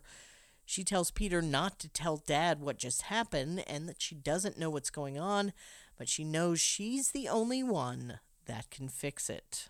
It is becoming more and more evident that Annie is slipping into madness. Yeah. We next see Charlie's journal lying on her bed again, and we can see what has been scribbled on the pages. Every page appears to be covered in drawings of Peter crying. The pages continue flipping until we get to the last page, which shows Peter crying and screaming. Annie picks up the journal and takes it downstairs and throws it into the fire. The journal begins to burn, but so does the sleeve of Annie's robe. So she takes that to mean that as long as the journal burns, so does she. So she immediately pulls the journal out of the fire and puts it out. The next morning, Peter leaves for school and Annie heads to Joan's apartment. She pounds on Joan's door, but Joan isn't answering. We can see inside Joan's apartment, and there's all kinds of ritualistic crap laying around, including a shrine with that same symbol on Annie and her mother's necklace, a picture of Peter in the middle of a triangle, and one of Charlie's Frankenstein toys. And there are several severed heads from tiny animals. Just the heads. Annie then looks down at Joan's welcome mat, that pretty personalized one, and this reminds her of something. Well, next we see Peter sitting alone outside having lunch at school when he begins to hear a woman calling his name. He looks out across the street and sees Joan. She's yelling at Peter, saying, "Peter, I expel you! Zatany! Dagdany! A paragon! Peter, get out!" As far as I can tell, these words are just movie words. I can find no other reference. If you look them up, it just talks about Hereditary. Yeah. But the point is, this is weird. Yeah, he's like kind of looking around for a second, and that would definitely be me. I'd be like, is anybody else? Because Chris, is that for you? Isn't that your mom? Does she drive that car? Yeah, that would be A, embarrassing, B, scary. Yeah. So what is the deal here? Back in her apartment, she had this picture of him in the middle of this triangle, and now she's like yelling at him, tell him to get out. She expels him. What, from school? You know, what? Too many tardies? What's up? Does she work here? I don't know what's happening. Plot twist. We didn't see this coming. Turns out she's the principal. Peter's in big trouble now. Well, we see Annie return home and go straight up to the attic where her studio is, where she has those boxes of stuff that belong to her mother. In the boxes, she goes through and finds those fancy doormats. And we see that she has made one for each of the family members, or at least the female ones. She then finds a book on invocations. She also finds a marked and highlighted section about King Paimon. And in order to invoke him, you must complete the ritual and lock him inside an ordained host. If you can successfully summon Paimon, you will be considered his conqueror and will receive untold riches. So the plot thickens. We're getting into some weird stuff, but I'm still here for the ride. I am too. I'm interested to see where this is going. I was thinking paranormal. I was thinking this was going to be a movie where we're just wondering if the mom is slipping into craziness. I'm still not sure. Is this really happening? Seems weird. Something fishy's going on here. Well, Annie looks through some of her mother's photo albums and realizes there are several photos that have Joan in them. That's right, the same Joan Annie has been talking to. It turns out her and Joan's meeting wasn't by chance, and she knew Annie and her mother all along. And it looks like they're in some sort of cult together. Well, next we see Peter back at school walking through the halls when that reflective light returns. And he can see his teacher down at the end of a hall beckoning him through a glass door. We then cut to Steve at work typing an email to a colleague about Annie's emotional state when he receives an email from the cemetery about Annie's mother's desecrated grave, including photos of the disturbed gravesite. Back at the family home, Annie is making her way up to the attic. Now, I keep saying her attic studio. I guess that was kind of a room in the house. It always kind of looked like the attic, but this is another attic that you have to actually, pull down one of those ladders from the ceiling to go up to. Well, it's like all your old stored stuff and your holiday stuff and monsters and spiders, criminals, dead mothers, whatever. Yeah. When she opens the door in the ceiling, a bunch of flies come flying out. When she gets up there, the place is swarming with flies, and she has to cover her mouth and nose to avoid the stench in the room. Remember earlier on in a scene, we see Steve and Peter return home, and Steve was complaining about a smell in the house. Well, she looks in the corner and finds the decapitated body of her mother with that same symbol painted above her on the wall. So that desecrated grave, what happened? Someone dug up Mama and put her in the attic. Ruh-roh. That's not where she goes. Who put this here? Somebody misplaced Mama. Did we not pay the bill at the cemetery? Do they just return these things? I don't know how this works. You didn't pay your rent. Been evicted. Well, back at school, Peter is in class when he starts to hear that clicking noise again. He looks all around but can't figure out where the noise is coming from. Then his face goes blank and his arm shoots up into the air. The teacher thinks he has a question, but when he gets a look at Peter's face, he realizes that something is terribly wrong. We can now see Peter's face, and it looks like he's having a stroke. His face is blood red and frozen, and his eyes roll back, and they're bloodshot, and it's disturbing. And all of a sudden, he slams his face down into the desk. His head shoots back up, and his class is in shock and screaming and backing away from him when he slams his face back down into the desk again, breaking his nose and bloodying his face. He then jumps up and starts screaming, falling back onto the ground. The rest of the class has now completely backed away from him, and some people are even filming the entire thing. Such just a perfect, typical teen moment. This horrifying thing is happening, and someone is making sure they're catching the whole thing on video. Yeah. I would definitely be in the party of freaking out. Oh, for sure. Now, we already know that Alex Wolff is a method actor. But for this scene, he was willing to take it a bit too far. In an interview, Wolff explains that he wanted to actually break his own nose for the scene where he slams his head into the desk. Oh. So Ari Aster respectfully declined that offer and told Wolff they'd give him a soft cushion desk for the scene. But when it was time for the scene to be shot, Wolff slammed his head into the desk, only discovered that the top was foam and the bottom was hard, causing him to actually dislocate his jaw, which is a previous injury that he had. Oh, no. But he offered to break his own nose. Yeah, that's pretty intense. Too much dedication. This is where we maybe tone it down a little bit. Maybe we take a vacation.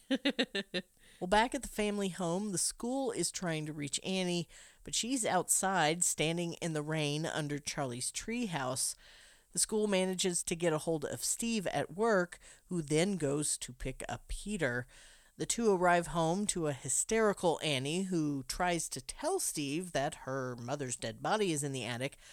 While Steve goes up to check, Annie goes downstairs to get ready to start a fire in the fireplace.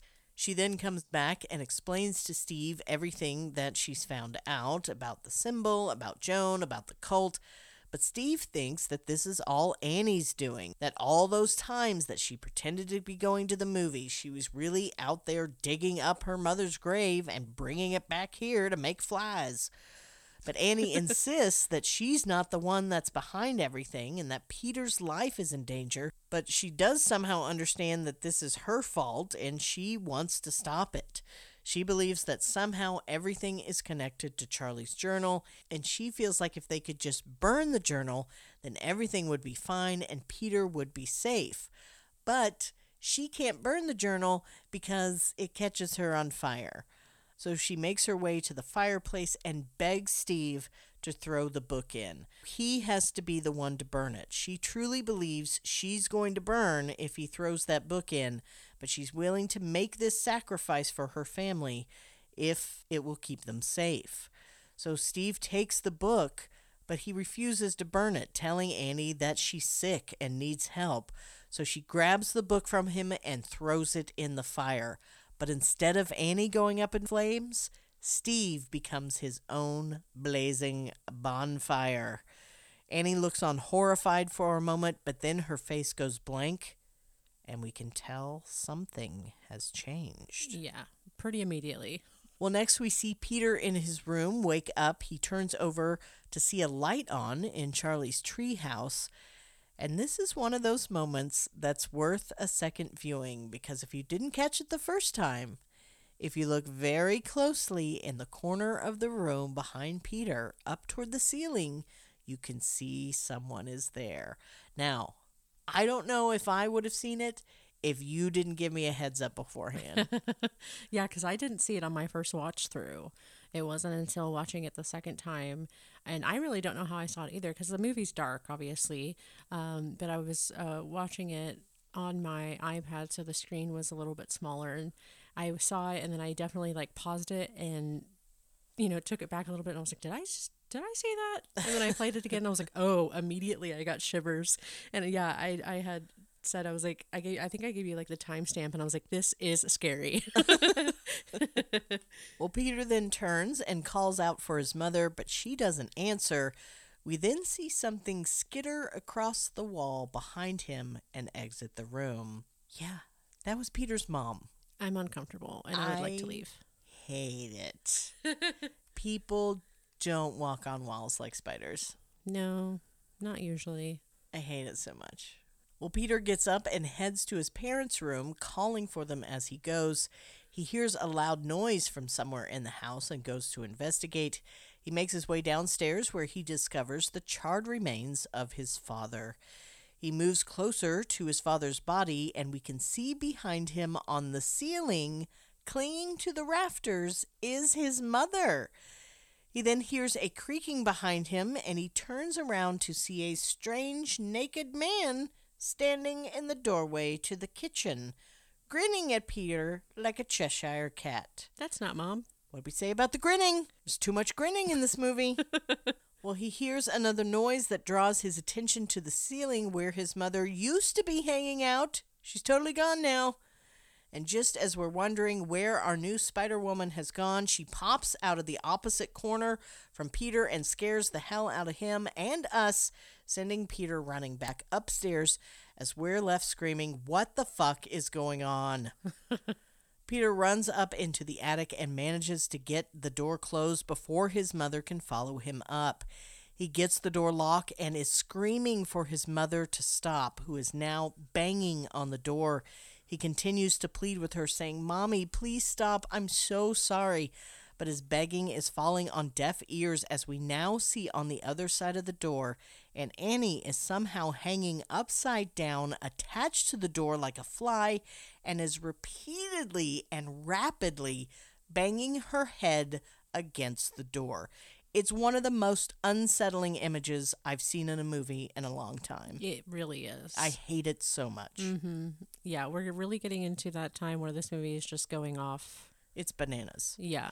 Things have just turned on a dime, and at this point, things haven't really set in your mind, so there is a lot of chaos and confusion. There are a lot of things that are happening all at once. And, you know, like we talked up front, this movie is going to take a minute to settle in your brain. So it's a rapid fire situation, and it's a lot to keep up with. Yeah. Well, we switch back to Peter still calling out to his mommy when the banging suddenly stops.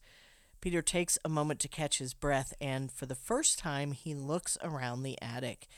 He sees the room is filled with flies and can see candles have been lit all around the room. However, the spot where Annie found her mother's decapitated body is now empty, although we can see an outline in the dust where the body had been. And a school portrait of Peter is now lying on the floor with the eyes torn out. Peter turns from his discovery and, convinced he's trapped in a nightmare, begins slapping himself in the face, demanding he wake up, until he begins to hear a noise that is described by the closed captions as flesh-tearing and squelching. It's not a good time. I now hate the word squelching. Oh, I hated it before. It's, oh God, this is, okay, here we go. So Peter slowly lifts his head, horrified to see his mother suspended in midair up toward the ceiling, cutting her own head off with piano wire. Oh, don't like it. She does this slowly at first, back and forth, as blood spurts out with each jagged slice, all the while making direct eye contact with Peter as the cutting picks up speed faster and faster, back and forth, until a bell dings. I guess our horror souffle is done baking. I don't know what the dinging was. Drawing Peter's attention to a corner of the room where we see 3 more naked people are now just standing there. When did they get here? Who are these dudes? Well, apparently this is the old man's saggy ball sack that broke the camel's back, causing Peter to totally flip the fuck out and jump out the window of the attic, landing face first in the shrubbery 2 stories below. And as the camera zooms in to Peter's motionless body, we can still hear Annie sawing off her head back up in the attic until she completes the job, and we hear her noggin hit the floor with a wet thud. Yeah. Oh my gosh. It's so you never see a thing. No. All you have is your brain, and I don't like what my brain came up with. Yeah. My brain's a bad place, so that's all I need, really. It's scary in there. We then see a light slowly drift down from above Peter and enter his unconscious body. Peter slowly lifts his head just in time to see his mother's now headless body float up into Charlie's treehouse. Peter stands up and we see he has adopted Charlie's clicking tick. He begins to walk to Charlie's treehouse, and in the background we are shown the family dog is dead. At least I think it's dead. It's lying in the grass outside, not moving. I don't even remember if I mentioned there was a family dog. That's how insignificant to the story the dog was. Yeah, it's like briefly, I remember that thinking that when I watched it the second time, because I didn't remember it from the first watch through. Me too.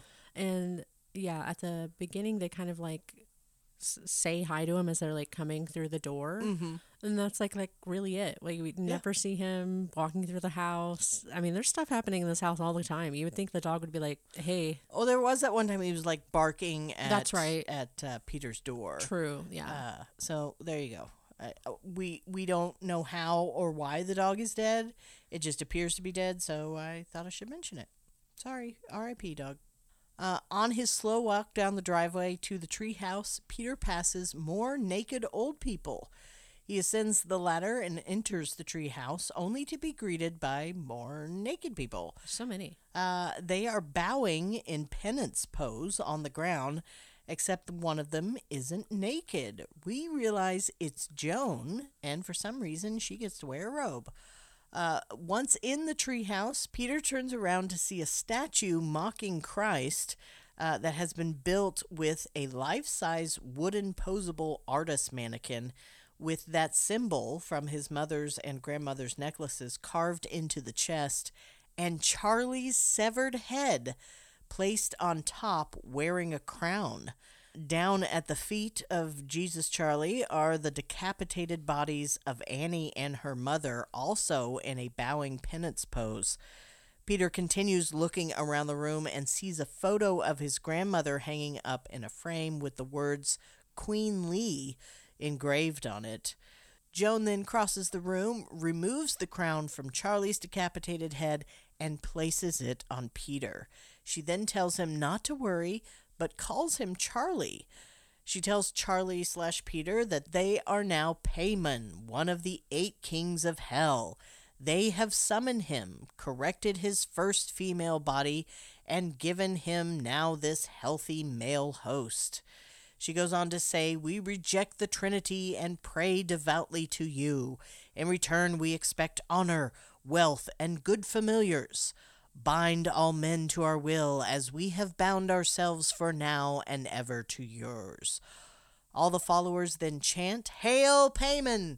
Hail Paimon! Hail Paimon!"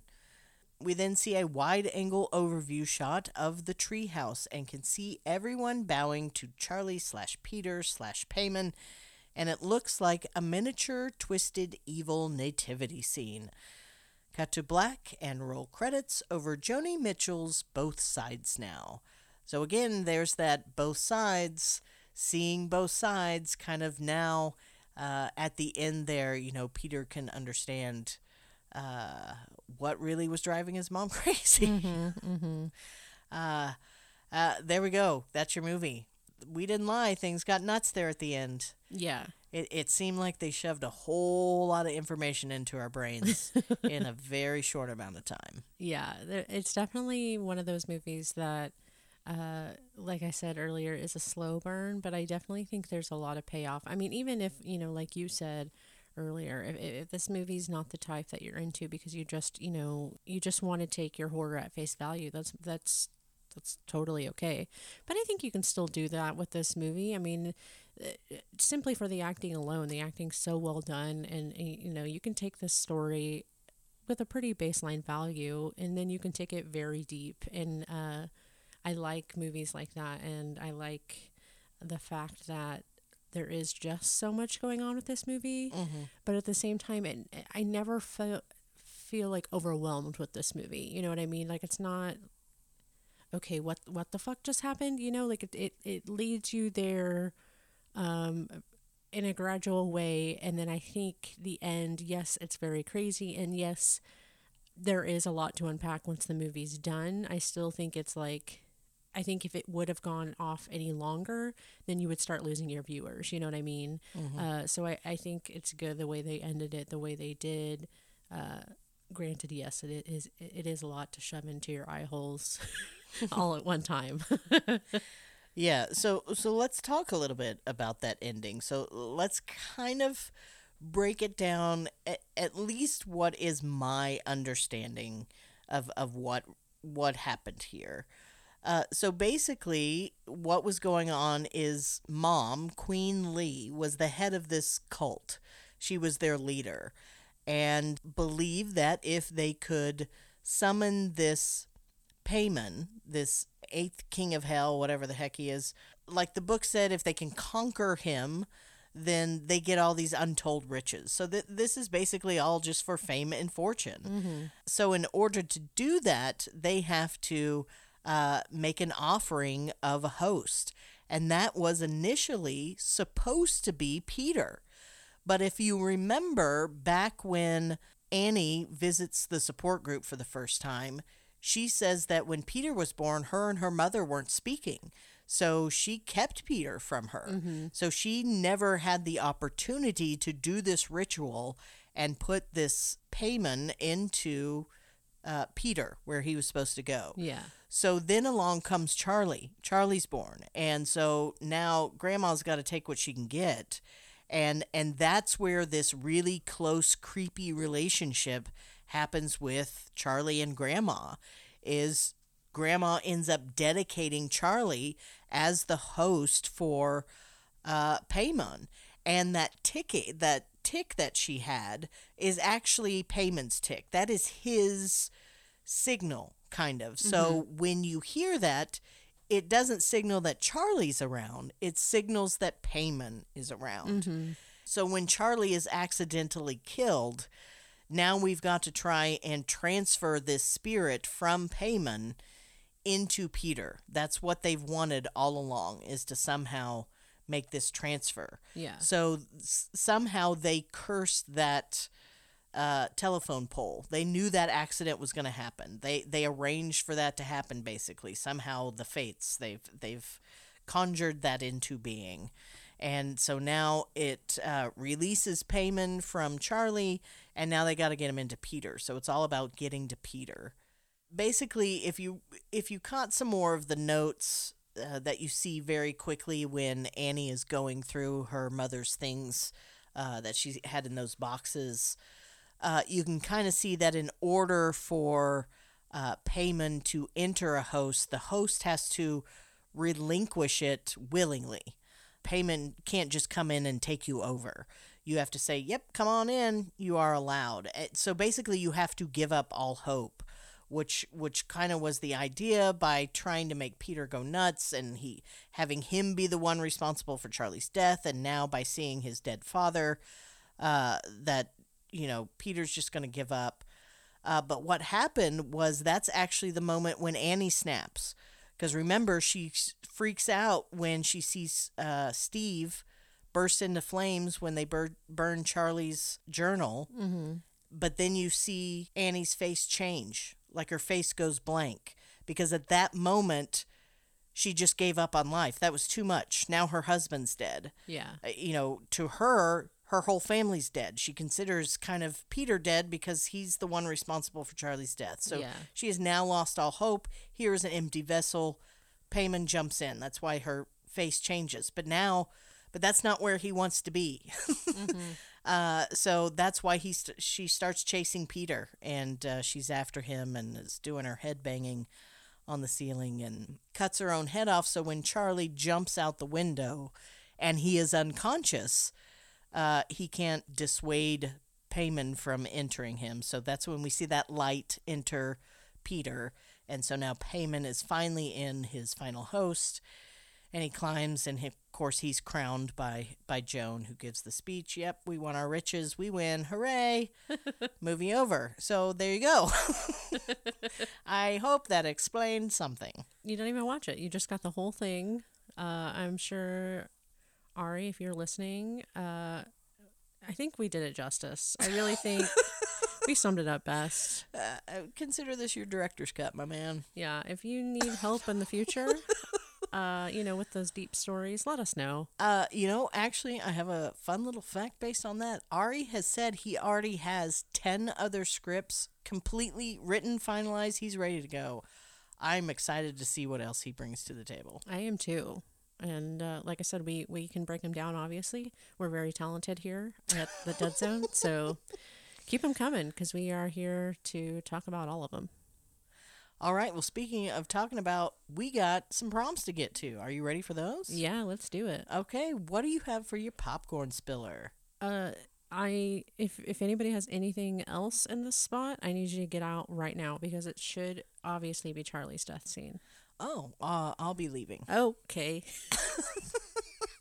I have Annie banging her head on the attic door. It is seriously I don't know what it is that is so disturbing to me about it. It just, every time I see it, it gets me. It is just like a creepy crawly thing to me. I don't like it. Yeah. It's obviously Charlie's scene for many reasons, but it really is, for me, just that moment of complete and utter shock. Yeah. And I really was such a, and this is just for lack of better words, victim of the advertising of thinking that, Millie was going to be in the movie far more than she was. And so, yeah, whenever her death occurred so early on in the movie, I was just like, what? What is this movie about then? Like, where do we go from here? And then not only that, we just watched this crazy ass scene unfold and happen right in front of our eyes. And it's shocked. I think no matter how many times you watch this movie, it's just crazy. So yeah, that's that moment for me that I just, any popcorn I had in my bucket is now thrown out of it, in the room, all over the place, out of shock. Well, I think that's the thing for me was Charlie's death was more shock than it was a scare or kind of thing. So this was definitely one of those popcorn thrower because I wanted to throw it to make her stop kind of thing. Yeah. So who was your scene stealer for this movie? It's always going to be Toni Collette. Same. And actually, I only put Toni Collette because I really thought that you were going to go with Millie. Yeah, and I think originally it was going to be, but like I said, it was my watch through that I'm watching this dinner scene, and I really just had this moment of utter respect just for that art of acting, and again, just how Toni landed it in this movie, that I just was like, absolutely, every time she's in anything, she steals it. I don't care. Yeah. She's phenomenal. Yeah. She's absolutely amazing. But yeah, honorable mention.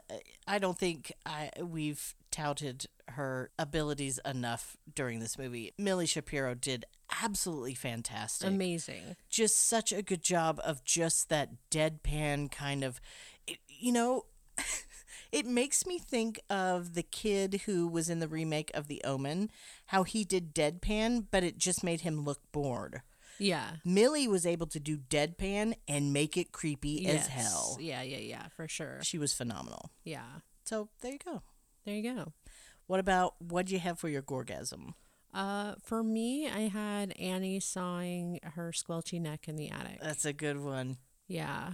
It was easily, every time the sound just keeps going, I immediately just want to like take my ears off. Yeah. And I feel if a scene is able to do that just through auditory noises, that's orgasmic.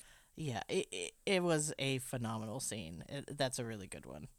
So what about for you?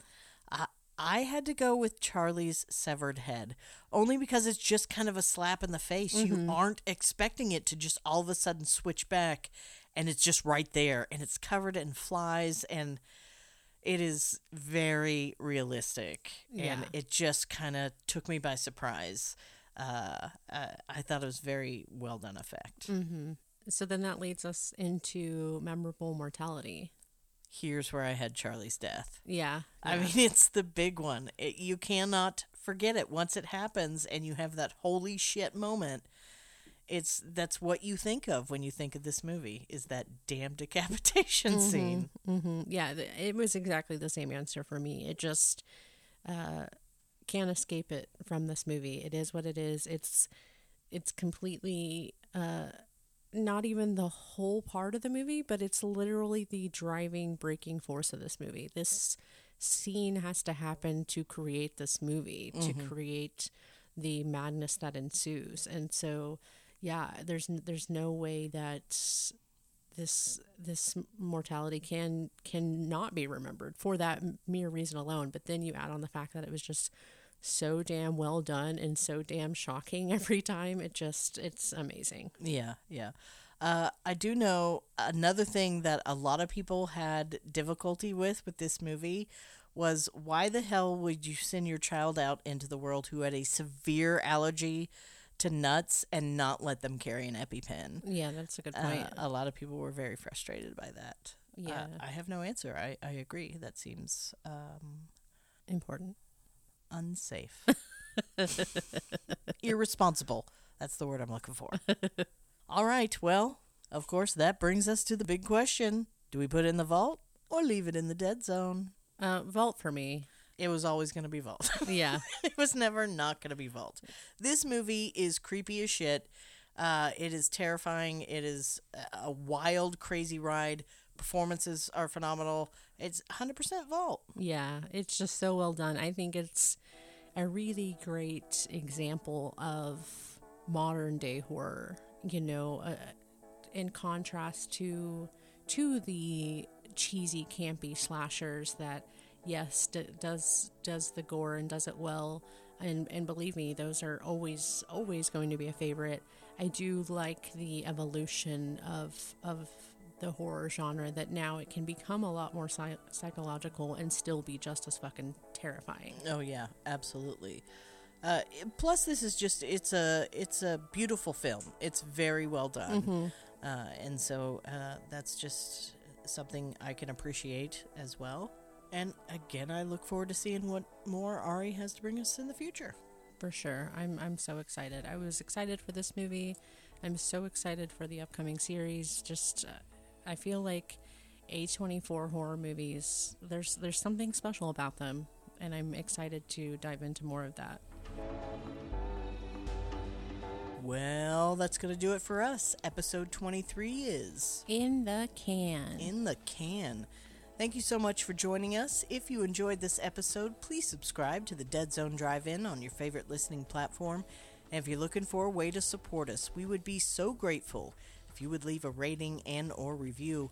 And if you screenshot that review and send it to us, we're going to send you your very own Dead Zone Drive-In sticker for free. That's no money's honey. You can find us on Facebook, Instagram, and Twitter, or you can email us at deadzonedrivein@gmail.com. And if you're wanting to reach us by snail mail, our address is P.O. Box 12665, Oklahoma City, Oklahoma 73157. We'll be sure to pick it up while we're driving through town. Next, be sure to cruise down to our show notes, where you'll find a link to our socials and our Facebook group. And lastly, be sure to seek us out next week, as we'll be watching A24's supernatural horror film from 2015, The Witch. If you want to check out that trailer, don't worry, we've got you. That link is also down in the show notes. And, of course, a big thank you to our house band Slime and the Maggot Boob for playing Tool's Stinkfist. That's it. No joke. I just really fucking love that song. Thanks, guys. You really nailed it. And remember, if you're looking for the Dead Zone and want to join us for a weekend screening, if you listen to this episode in its entirety, you'll have been provided with all the information you need. Don't forget your tickets. Good night, folks, and please, buckle up. We'll be waiting for you. Yeah, this is it's similar to, like, you know, The Conjuring, where The Conjuring made crapping. I was trying to say clapping creepy. But instead, they made crapping. I don't remember that part of The Conjuring. Oh, you didn't watch that? That was the Not bonus the part features. where he made crapping. Ooh, shit, in the basement. This is why we boarded it up. People wouldn't stop shitting in the basement. I just imagine, like, them bringing Ed and Lorraine there. They're like, it's haunted. And they walk down there like, no, there's just shit everywhere. It's not haunted. This is just gross.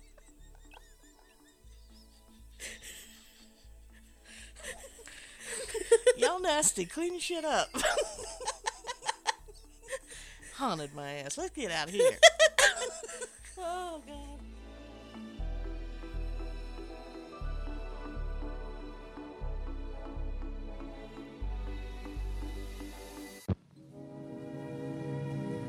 And now, folks, it's time to say goodnight. We sincerely appreciate your patronage and hope we've succeeded in bringing you an enjoyable evening of entertainment. Please drive home carefully and come back again soon. Good night.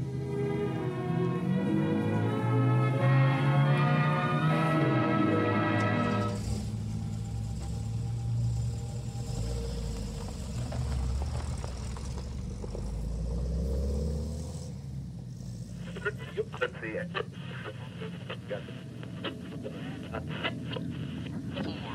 40.7695-111.86